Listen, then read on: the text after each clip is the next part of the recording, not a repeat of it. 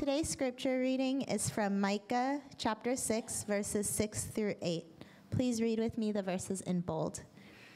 With what shall I come before the Lord and bow myself before God on high? Shall I come before him with burnt offerings, with calves a year old? Will the Lord be pleased with thousands of rams, with 10,000s of rivers of oil? Shall I give my firstborn for my transgression, the fruit of my body for the sin of my soul? He has told you, O man, what is good, and what does the Lord require of you? But to do justice, to love kindness, and to walk humbly with your God. This is the word of the Lord.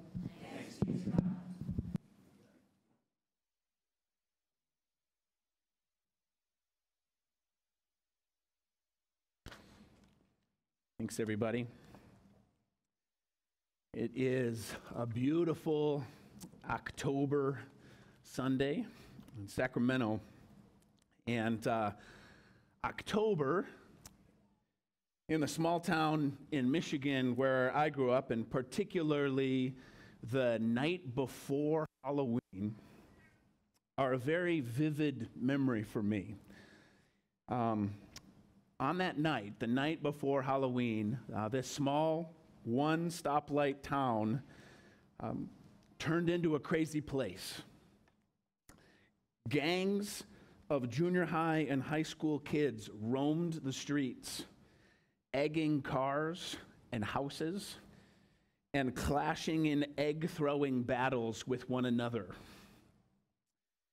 The egg wars in Grass Lake, the name of this little town was Grass Lake, and the egg wars became so intense at one point that the local grocery stores started asking for an ID to buy eggs in the month of October.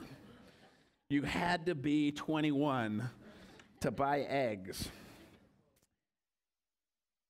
And it was serious. It was a serious problem, and yet part of the lore of the Grass Lake Egg Wars was that this was actually just innocent fun, and the real troublemakers on the night before Halloween would go to Detroit. And Detroit was the big city an hour away, and at that time, in the mid-'80s, Detroit, my Motor City, was famous for mayhem on the night before Halloween. Motor City was famous for dumpster fires and destruction of property and near riots on this night, the night before Halloween. Everything was worse in the city. And I think that that's essentially, I don't know if this is the only reason, but essentially that was a mentality that I unknowingly grew up with, this sort of idea that everything is worse in the city. Years later, I spent a better part of 2 years of college as a youth ministry intern at a Boys and Girls Club in inner city Minneapolis. And it was a wonderful time, and I grew intensely, but if I'm honest, I'd have to say that I spent most of that time in the inner city of Minneapolis vacillating between two extremes, either this idea that some people have called white savior complex, like these people need me, I'm their only hope, or vacillating into a deeply held fear for my own safety, because this is where drugs were sold, and this is where human trafficking happened. Gang violence happens in the city because my small town mentality was that everything was worse in the city. It wasn't until a few years later that I was doing ministry in California, was exposed to initially just a sermon by a guy named Tim Keller on a passage in the book of Jeremiah 29. And I began to grow a different vision for what a city was and what a city could be. In Jeremiah 29, verse 5, God says to Israel, his people who are exiled in a city, build houses and live in them. Plant gardens and eat their produce. Take wives and have sons and daughters. Take wives for your sons and give your daughters in marriage, that they may bear sons and daughters and multiply there and do not decrease, but seek the welfare of the city where I have sent you into exile, and pray to the Lord on its behalf, for in its welfare you will find your welfare. Now, according to Tim Keller and other urban church planters, there's another guy who's been very influential on me. His name is Stephen and Stephen wrote a book called Why Cities Matter. But according to some of these thinkers, cities are more important than they ever have been before. More people live in cities now than ever have in the history of humanity. Cities shape the world. What happens in cities gets packaged and shipped out throughout the rest of the world. Not just the products that are made in urban centers, but the education that happens here at the universities, the cultural and economic forces that are formed and shaped in cities. Cities produce art and political policy and research and technological innovation, and that is one of this kind of thinking is one of the reasons why you're sitting in a church in the city that has intentionally tried to locate itself in the midst of a university where we can have a relationship with ministries happening on the college campus, and a teaching hospital where we can have an influence on families who are doing their residencies and other training, and close to the Capitol where decisions are being made. We were taken with this idea that cities are significant and influential, and that reaching people in the city with the gospel was a mission that God had given us. According to Keller, the city is humanity intensified. So he says, the city is a magnifying glass that can bring out the best or the worst in human nature. In fact, it does both. We are in a place that is magnifying human potential. And the Bible refers to cities in that same way. It refers to cities both as places of perversion and violence, like Sodom and Gomorrah, and places of refuge and peace. Whole chapters on cities being a place of safety and refuge. And God's city of Zion being a place to go. So there's this kind of tension in the scripture about cities, and I think it's tension between the beauty and potential of a city for human flourishing and its ability to magnify and exacerbate depravity. And it's that tension that inhabits the book of Micah. In this minor prophet, Micah 1:1 tells us that Micah was from a small town called Moresheth. Moresheth in the southern kingdom of Judah, and he prophesied in the time of Isaiah, who's maybe a much higher profile prophet than he is. But Micah prophesied at a time just after God's people had been, several generations after God's people had been divided into two kingdoms, Israel to the north and Judah to the south. But unlike other minor prophets who zero in on one of those kingdoms and prophesy to a single king, Micah was less focused on confronting one kingdom or the other and more concerned with the great cities that existed in both kingdoms. According to Micah 1:1, this is the word of the Lord which he saw concerning Samaria and Jerusalem. Samaria is the capital city of Israel to the north, and Jerusalem, the capital city of the southern kingdom and the seat of the worship of Yahweh at the temple. Both of these cities have become, by Micah, thriving centers of art and commerce and architecture and culture. It's about 700 BC. And both, in Micah's estimation, are cities that have been violating their covenant with God, with the God of Israel. Not only in their assimilation of pagan cultures and religions around them, but in their neglect and abuse and exploitation of the weak and the marginalized and the poor in their midst.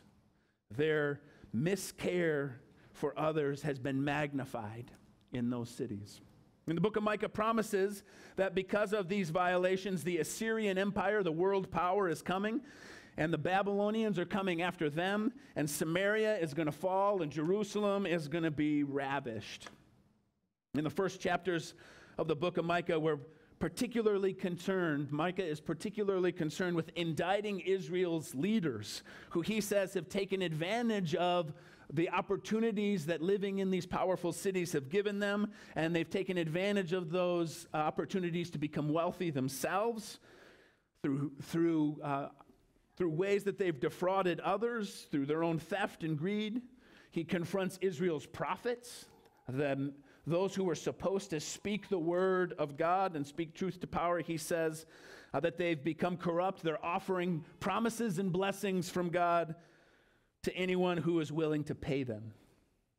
Ultimately, both the leaders and the prophets end up, according to Micah, serving the privileged, while at best ignoring the poor in their midst, but more often utilizing and exploiting the poor and the working class in the process.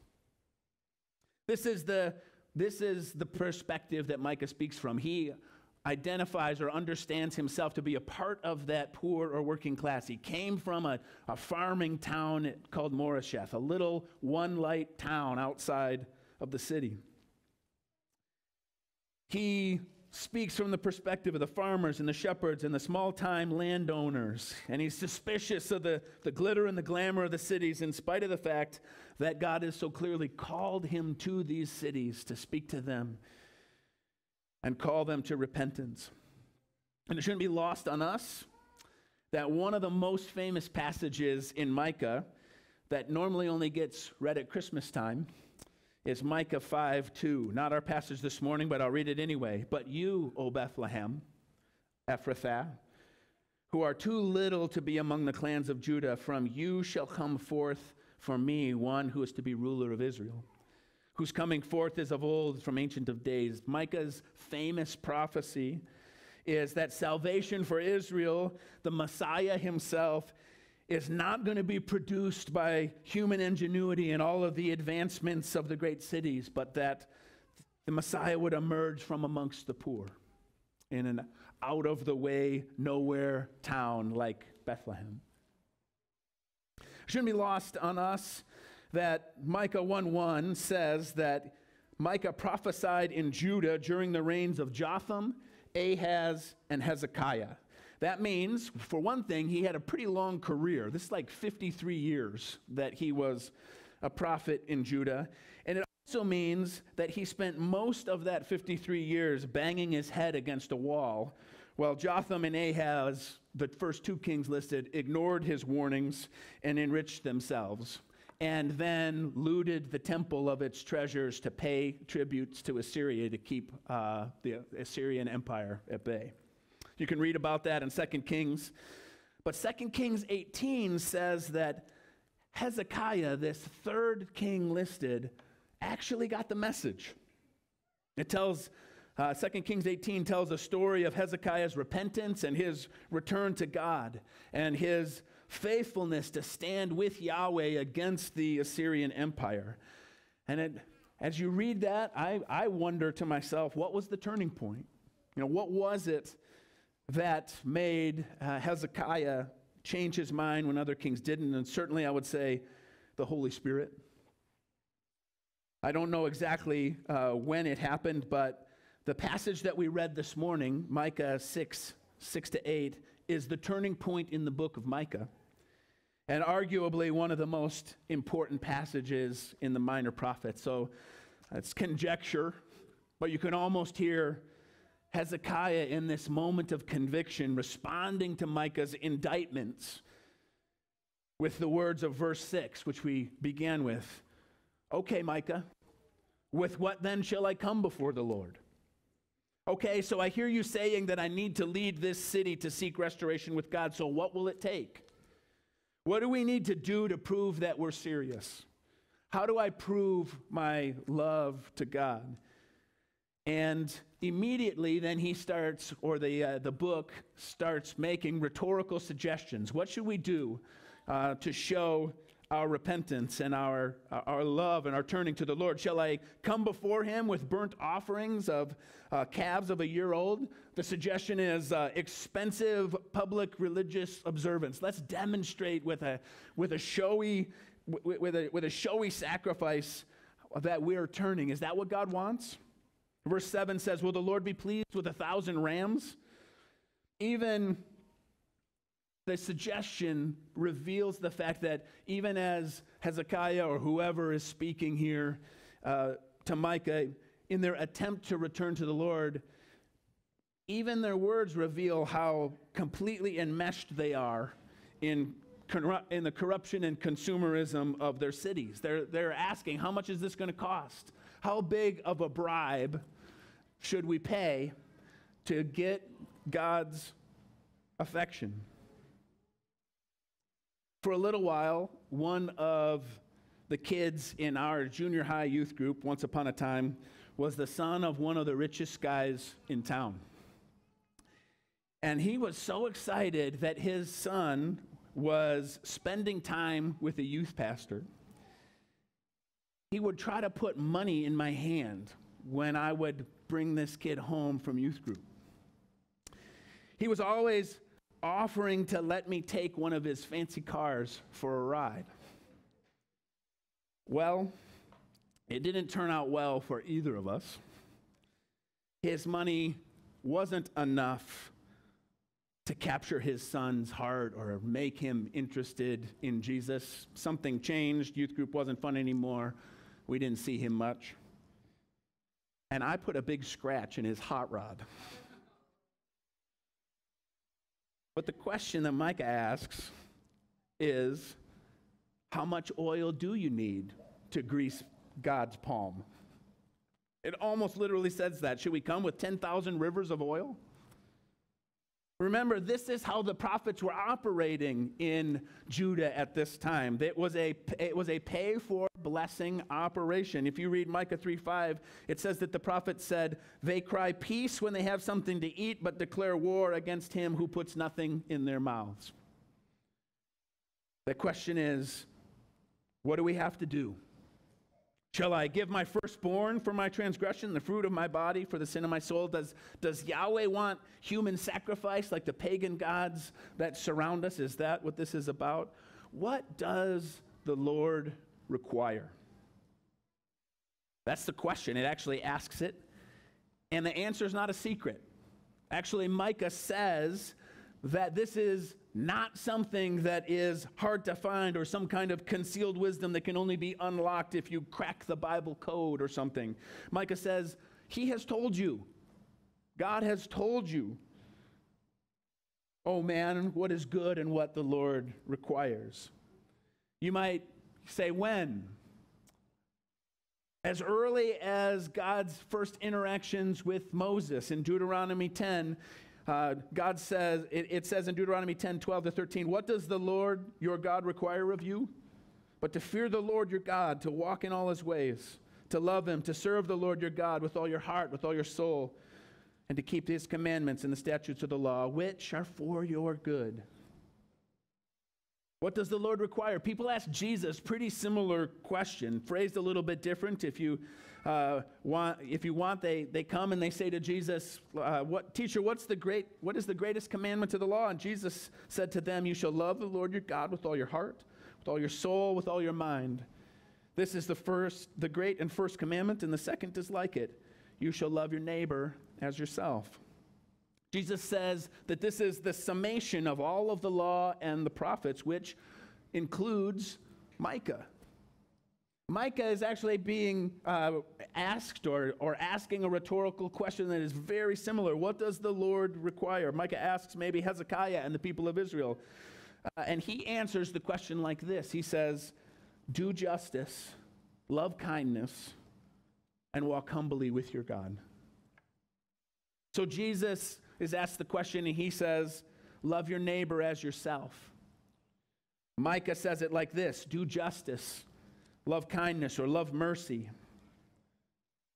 Loving kindness, loving mercy. I learned it mercy. I think that's the NIV, and so I'm going to probably use those interchangeably because that's what's in my memory. But I think loving mercy is Micah's description of a heart that loves its neighbor as itself. But doing justice is the description of the action or the lifestyle that flows out of that kind of love. What does loving your neighbor what does doing justice look like concretely? Well, the word translated justice there is a Hebrew word, mishpat. It occurs like 200 times in the scripture. It's a very important concept. Sometimes it's translated upholding the cause or upholding righteousness or doing justice. But according to Tim Keller again, mishpat or doing justice is giving people what they're due. And he says that there's two sides to that. Two sides to understanding giving people what they're due. On the one hand, he says, when people are doing something wrong and need to be stopped, to stop them and to detain them and to punish them is to do justice. Leviticus 24:22 says, you shall have the same rule, and that's the word mishpat. You shall have the same mishpat for the sojourner, for the native, for I am the Lord your God. You should have the same law, the same punishment for the same crime, no matter who commits it. That's mishpat. That's doing justice. And yet, on the other hand, doing justice also means to give to the oppressed and to the weak and to the vulnerable what they're due. Psalm 146:7 says that the one who makes the Lord his God executes justice, mishpat, for the oppressed, gives food to the hungry, sets prisoners free. Mishpat, like I said, occurs 200 times in the Old Testament, and a majority of those times it also appears with reference to the care of widows and orphans and immigrants and the poor. Christian philosopher Nicholas Wolderstorff calls that the quartet of the vulnerable. That is a reoccurring quartet in the Old Testament, in the scriptures. The widow, the orphan, the immigrant, and the poor. These are the people who are most easily taken advantage of. These are the people who we find in particular concentration in the city. Places that will either magnify the ability for other humans to care for them or magnify other humans' ability to oppress and exploit them. That's the nature of the city, which is probably why Micah describes loving your neighbor as yourself like this, because he is confronting his city-dwelling audience and saying to love people is to do justice. Nowadays, you can usually tell somebody's political persuasion by their first knee-jerk definition of justice, right? If they say, when they say justice and they're talking about being law and order, punishing crime, that's one thing. But if they say justice and they're talking about income inequality, that's another thing. In our world, there's two sides of an aisle, but the scripture doesn't care about our political categories. Mishpat means both. Psalm 146 gives some examples of what that might look like. It says there, blessed is he whose help is the God of Jacob, whose hope is the Lord his God, who made heaven and earth, the sea and all that is in them, who keeps faith forever.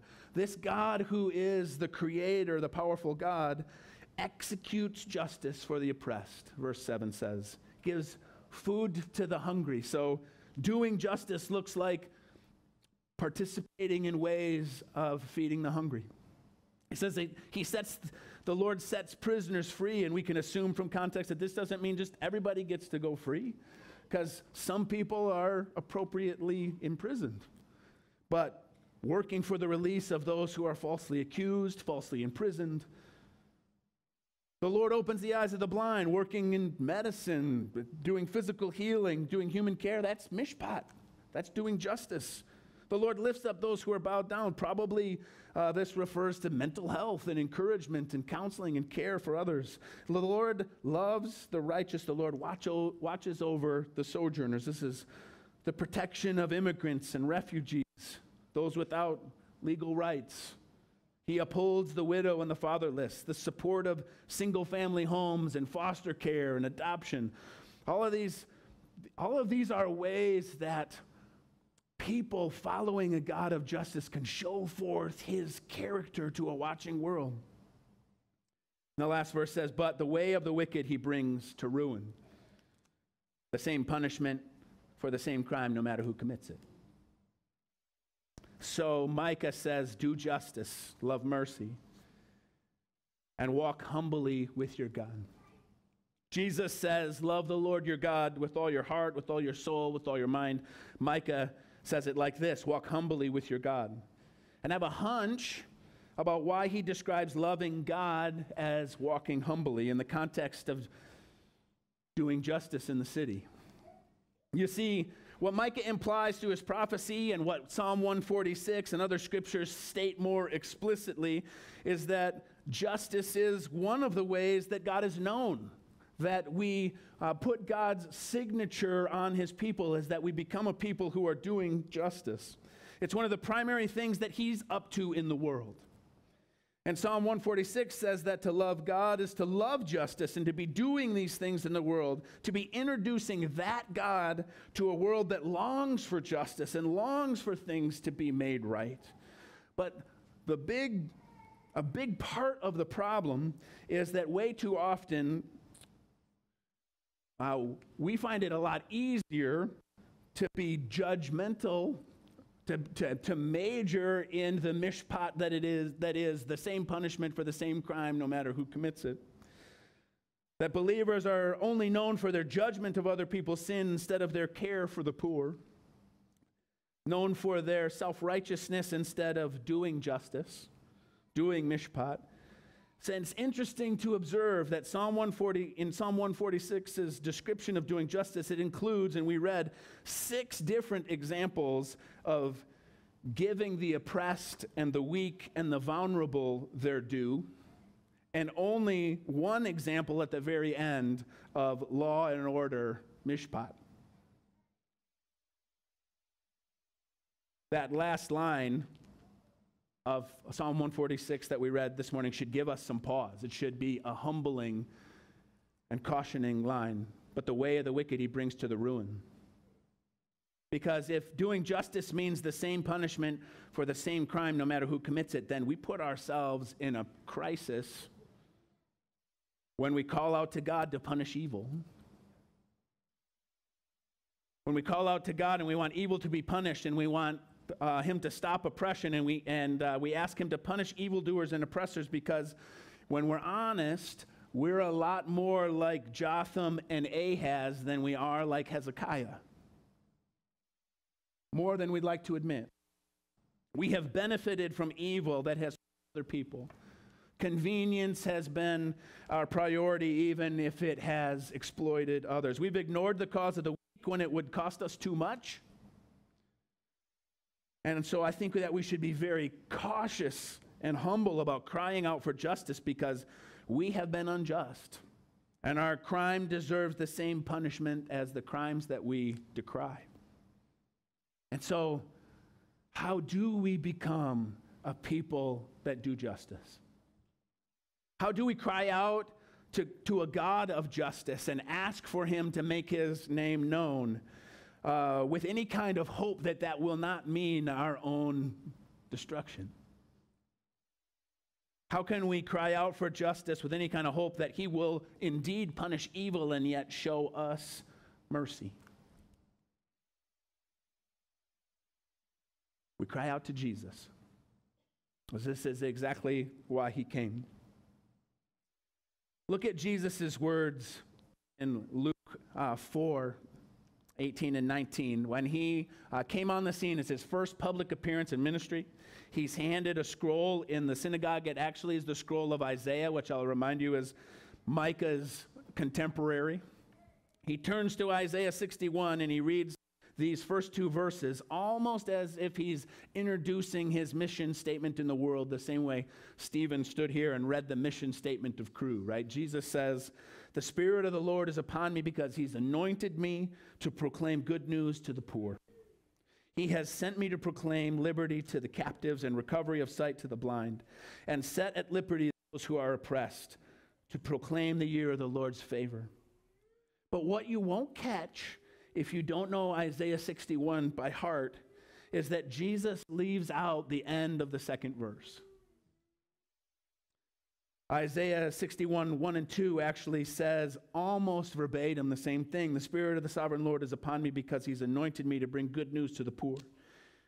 Sent me to bind up the brokenhearted and proclaim liberty to the captives and the opening of the prison to those who are bound, to proclaim the year of the Lord's favor and the day of the vengeance of our God.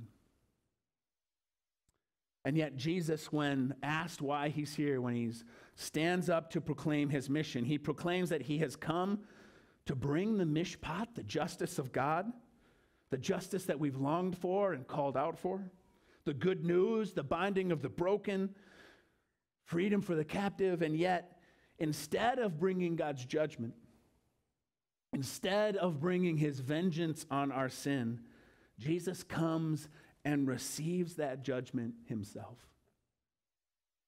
God's justice is shown forth for us at the cross, at this moment in history in which God